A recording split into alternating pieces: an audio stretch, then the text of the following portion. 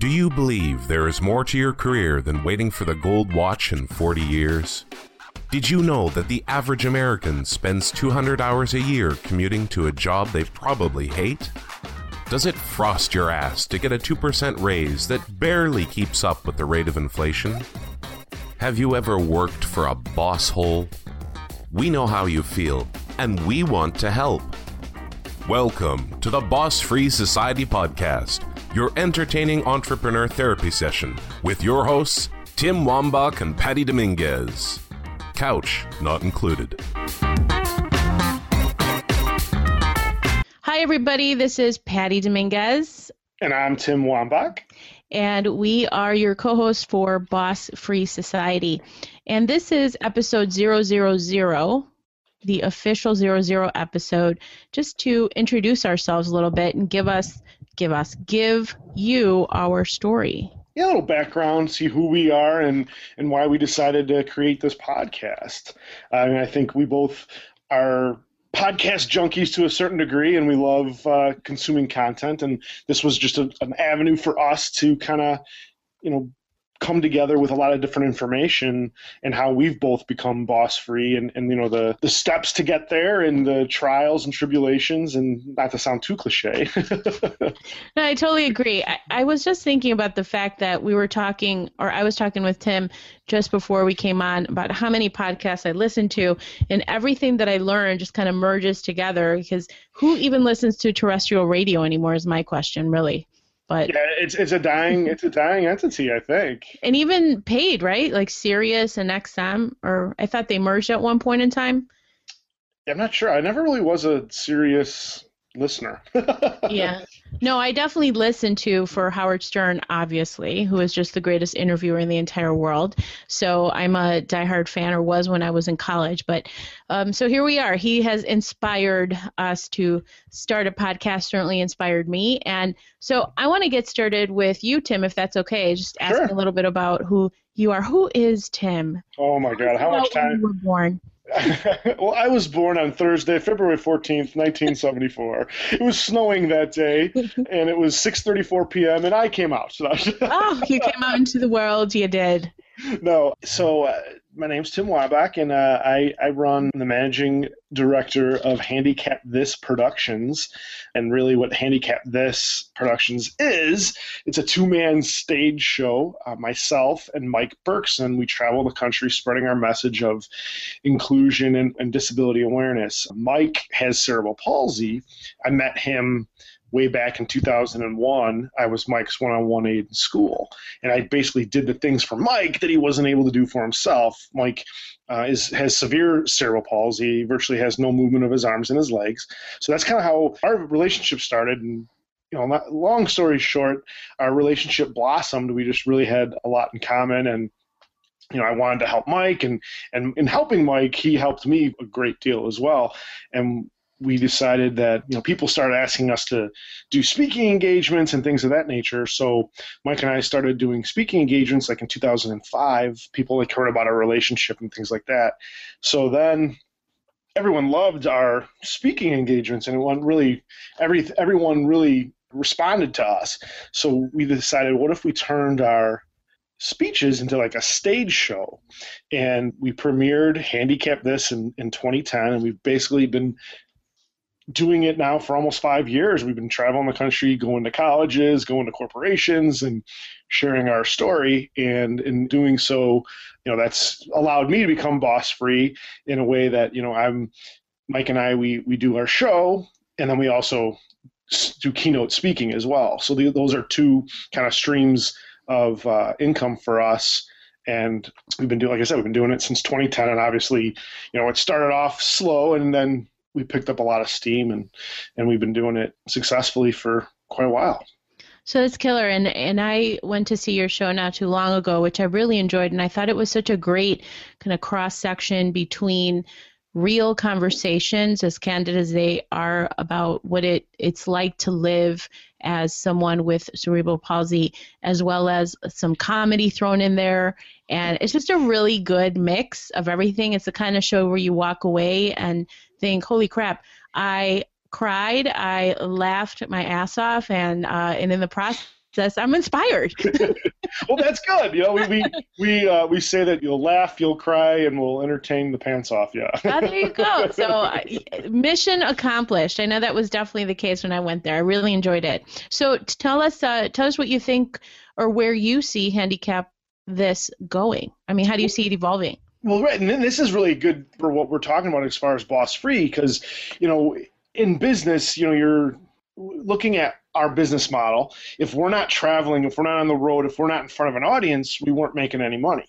So, you know, we tried selling merchandise, and I'll tell you right now, selling merchandise sucks. To be perfectly honest, it's just, you know, you really have to have, you know, extreme following in order really, I think, to make any type of money on merchandise. So anyway, really what we've been able to do is we're putting our show online, and we are going to sell it to high schools, and we have online curriculum attached to it.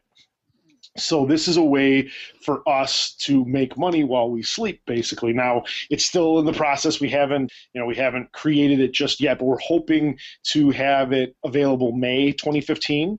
And that's really, you know, what I see that as being a way for us to kind of break free of the business model that we currently have, where, you know, if we're not traveling, we're not making any money. So that's one, you know, thread. And Mike and I have 3 dreams that we're really excited about attached to our show. And that is, we want to perform on Broadway. That's, you know, a big dream of ours. We want there to be a major motion picture made about our relationship. And then the last one is we want to host Saturday Night Live.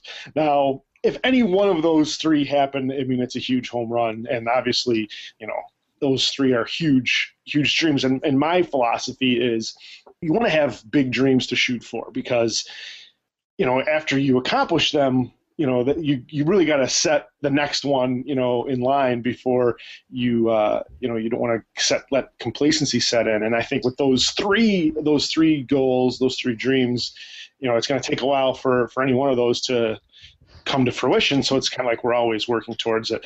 I don't know if you're familiar with the astronauts who went on the moon. When they came back from being on the moon, I think almost all of them to a man were severely depressed shortly after that, because here they were landing on the moon. What else is there? Oh, right? They had hit the pinnacle of the goal that they wanted to reach, right? So really, you know, I think that's why we have those big goals. And then once we're close to hitting them, I'm going to, you know, come up with some new ones. More goals. Yeah, some new ones, so that we're, you know, you're always striving, because I think Tony Robbins says that if you're not growing, you're dying. That's right. And, you know, and if your life is not an example, it's a warning. So, you know, I try to learn from people before me. Yeah, definitely. So tell me, specific to, I mean, Handicap This, how did the show even come about? I mean, I know that you had said that you were doing some speeches and whatnot, but who came up with the format? Yeah, so, you know, really it started with Mike and I just saying, let's turn it into a show. Mike had seen, there was a one-man stage show that you might be familiar with, John Leguizamo. Of course. He had a one-man stage show, and it was called Freak, I believe. Yes. And it was like about his family, because his mom was Puerto Rican and his dad was Mexican, or vice versa. I'm not sure which is which, but he had like this. He said this really crazy upbringing, and you know, that was kind of like the format or the template, saying, okay, well, if he kind of did that with his upbringing, why don't we do that with our relationship? You know, that was kind of how it happened. And we originally had our friend of ours, Molly Mulcrone. She helped write the first script, and she finished that first script. It was September of 2009. And then we premiered in January 2010. And then that first script actually had 3 other ensemble actors along with Mike and I. And after that debut, and Mike and I, our real goal was, you know, to take it on the road and to travel, and we've been extremely hard to do that with 3 other ensemble actors. So we started just kind of recreating the script, and, you know, we literally have not done the same show twice. Like, it's crazy. Like, we have made just after every show, we always make like 16 different adjustments or changes, and we're always fine tuning it and saying the same thing differently, you know, to see what, you know, where the reactions are and things of that nature. So it's always fun to continue to kind of mold. It's like we're playing with Play-Doh, basically. So there's a lot of just creative freedom around the process, right? Yeah, and that's the beauty of what we do is, it's our story, right? So if something happens to us, we have the freedom to throw it into the show. And we've done that recently without getting into the story. Just something happened to us when we were on the road. And we've now put that into the show, and it's like a, not a big piece, but it's a piece where it can stand by itself, and it's a really funny piece. And that's just something that, because we're creative and because, I guess you could say we're improvisers as well, that we're able to, kind of fine tune certain stories and really add value with our experiences, basically. Right. That's awesome. And then you've also done a TED Talk, which I also like hearing about. And I think that's such a cool experience. How did that come about? Yeah, that came about, just through networking, really. I was at a conference and I just was sharing our story with an individual. His name is Mitch Matthews. And Mitch said, "Oh my God, you guys need to speak in Iowa City at this TED Talk." And I'm like, "Hey, I'd love to." And he put me in contact with the promoters of the organization of the event. And that's how it happened. I mean, literally it was one person saying, send your story to this person. And then it happened. And what I love about our TED Talk was that the date was 11/11/11. So it was November 11th, 2011. That's when we did awesome. our talk. And it was just so cool. Like, it was such a great experience for us early on, because that was over 3 years ago now. Yeah, that's a feather in your cap. I mean, how many people can say that they've done that, which is really great? Yeah, and you can find it, I guess it's TEDx Iowa City was the organization or the location of the place of the event.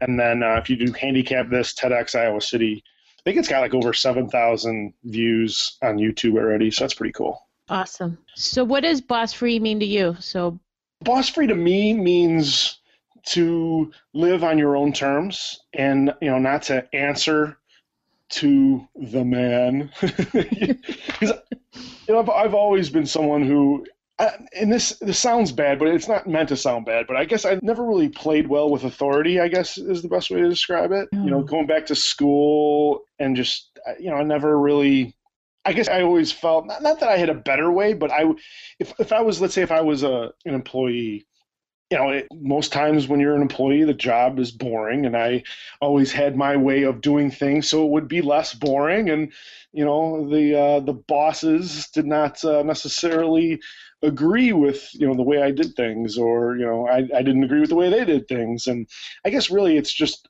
knowing that there's more out there is always what I fall back on always is trading time for dollars is a tough go around. And the world has been changing so rapidly, and that model has died. That model died a long time ago, but yet we're still doing it. People think that having a job is safe, when in actuality that's one source of income. And if you lose that one source of income, that's about as risky as it can be, is how I look at it. Yeah, definitely. So how long has it been since you've had a job as an employee? That's a good question. I guess 2004, I want to say I would say that would be the last, an actual employee. I worked for a school system. I was Mike's one-on-one aide. That was pretty much the last time. And that was through the school that I was Mike's one-on-one aide. So you were an employee of the school for Mike? Correct. Yes. Okay. All right. So not necessarily a corporate type of environment. I mean, you were still right. No, not at all. Directly with Mike. Yeah. But it was kind of like, this is just, when I was working with Mike, there would be days that Mike wouldn't be at school. And, and my thought is here, I'm here for Mike. If Mike's not there, I shouldn't have to be there. Right. And they didn't look at it that way. And I totally get what and they're right. I mean, I'm an employee of their entity, but I guess I wasn't necessarily the best team player when I worked with Mike in that respect. Got it. So good time. So it's been 10 years, and I can't imagine you ever having a job. So good for you. At this point, I've ruined myself for forever. Forever. Yeah, forever. Good. Now, okay, enough about me, Miss Dominguez. Why don't we talk about your rise to entrepreneurship and to being boss free? Sure. So my name is Patty Dominguez. I live in Chicago, and I have been boss free since March of 2013. So closing in on 2 years almost, which is really great. Awesome. And my entire background has really come from the encouragement that my parents always gave. They came from a third world country to United States. So I'm first generation born here in the United States, and their big vision for me was to go to a really good school and, of course, to be the first one to graduate from college and then to have a really good job. And my dad always talked about a good job meaning having a door, so having an office, and then having a really nice car and a cell phone. That's what was his version of really making it, So that was my entire vision around, I got to make it. I have to, climb the corporate ladder. And I was really willing to do that.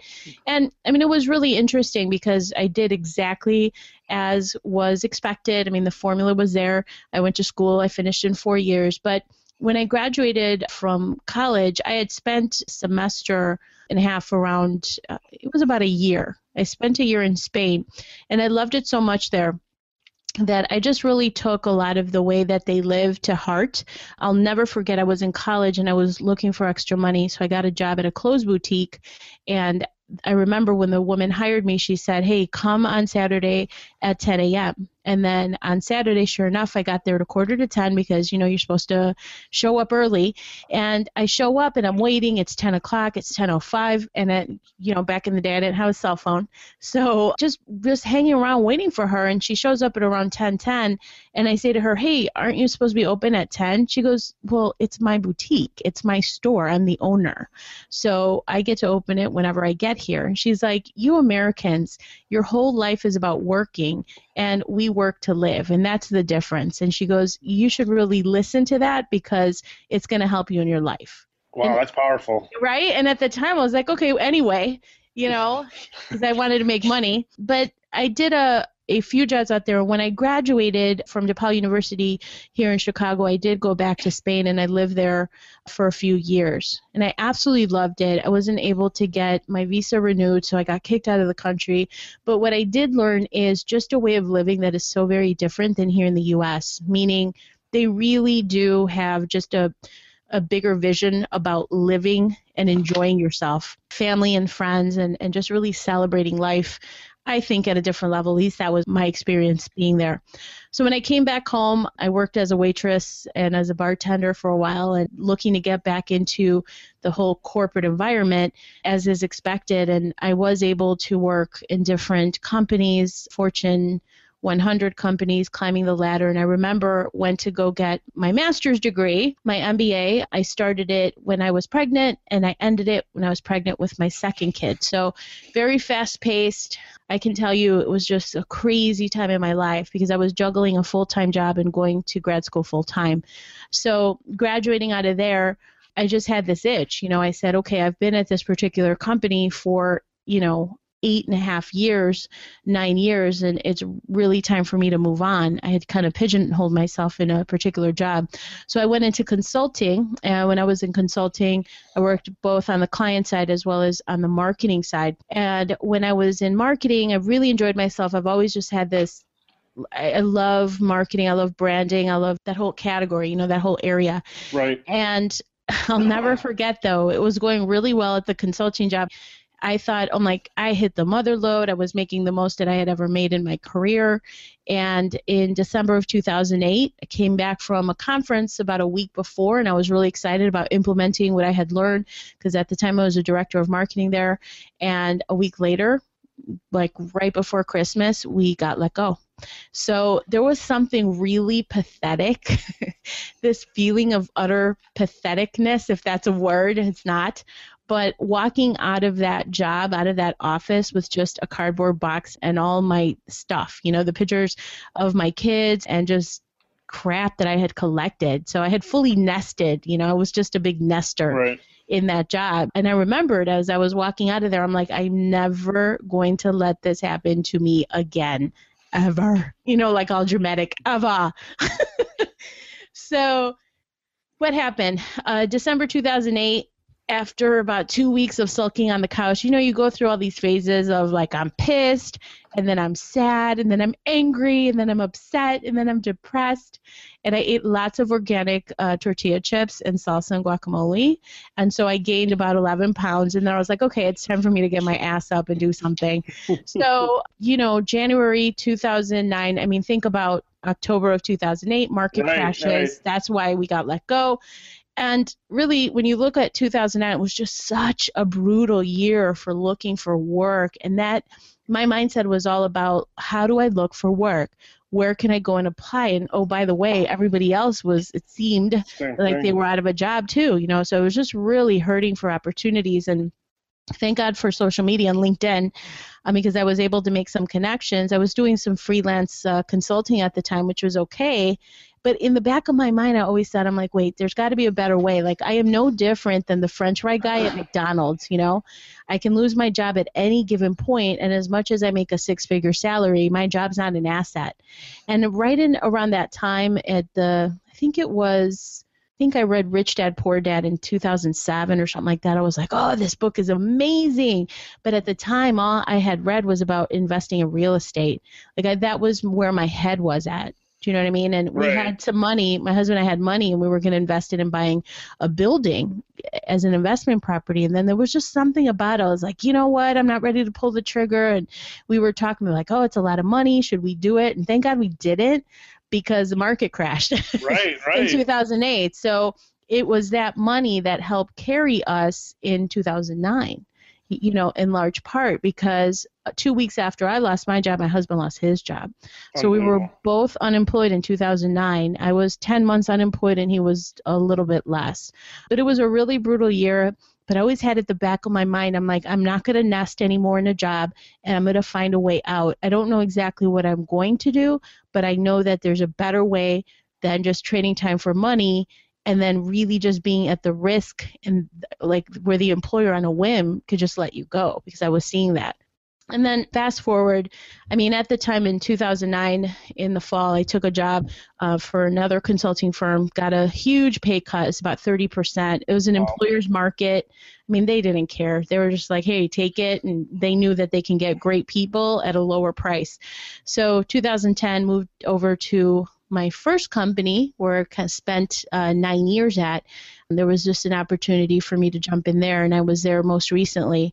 And the entire time, as you climb the corporate ladder, you look and it's just leaning against the wrong wall. Right. So I turned down a job in January of 2013, but prior to that, I was thinking, how do I get out of here? So I did hire a coach. I looked at a lot of different coaches, and one thing, no dig on any coaches out there, by the way, but one thing that I did want to do is connect with somebody that was doing a lot better than I was doing. So I was very specific about who I wanted to coach with, meaning somebody who had been really, really successful in entrepreneurship.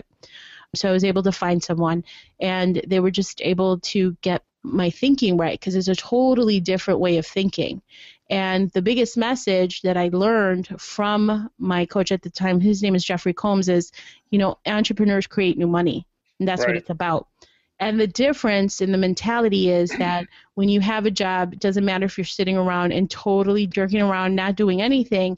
Every 2 weeks, you're going to get a paycheck. And when you're an entrepreneur, it's like you have to do what's required in order for you to create those opportunities for income. Totally different mindset. Exactly. Totally different mindset. And that was the most powerful shift for me in 2013. It's that shift, allowed me to let go of that panic, because when I quit my job at the beginning, it's really cool and sexy. And I felt like, yes, you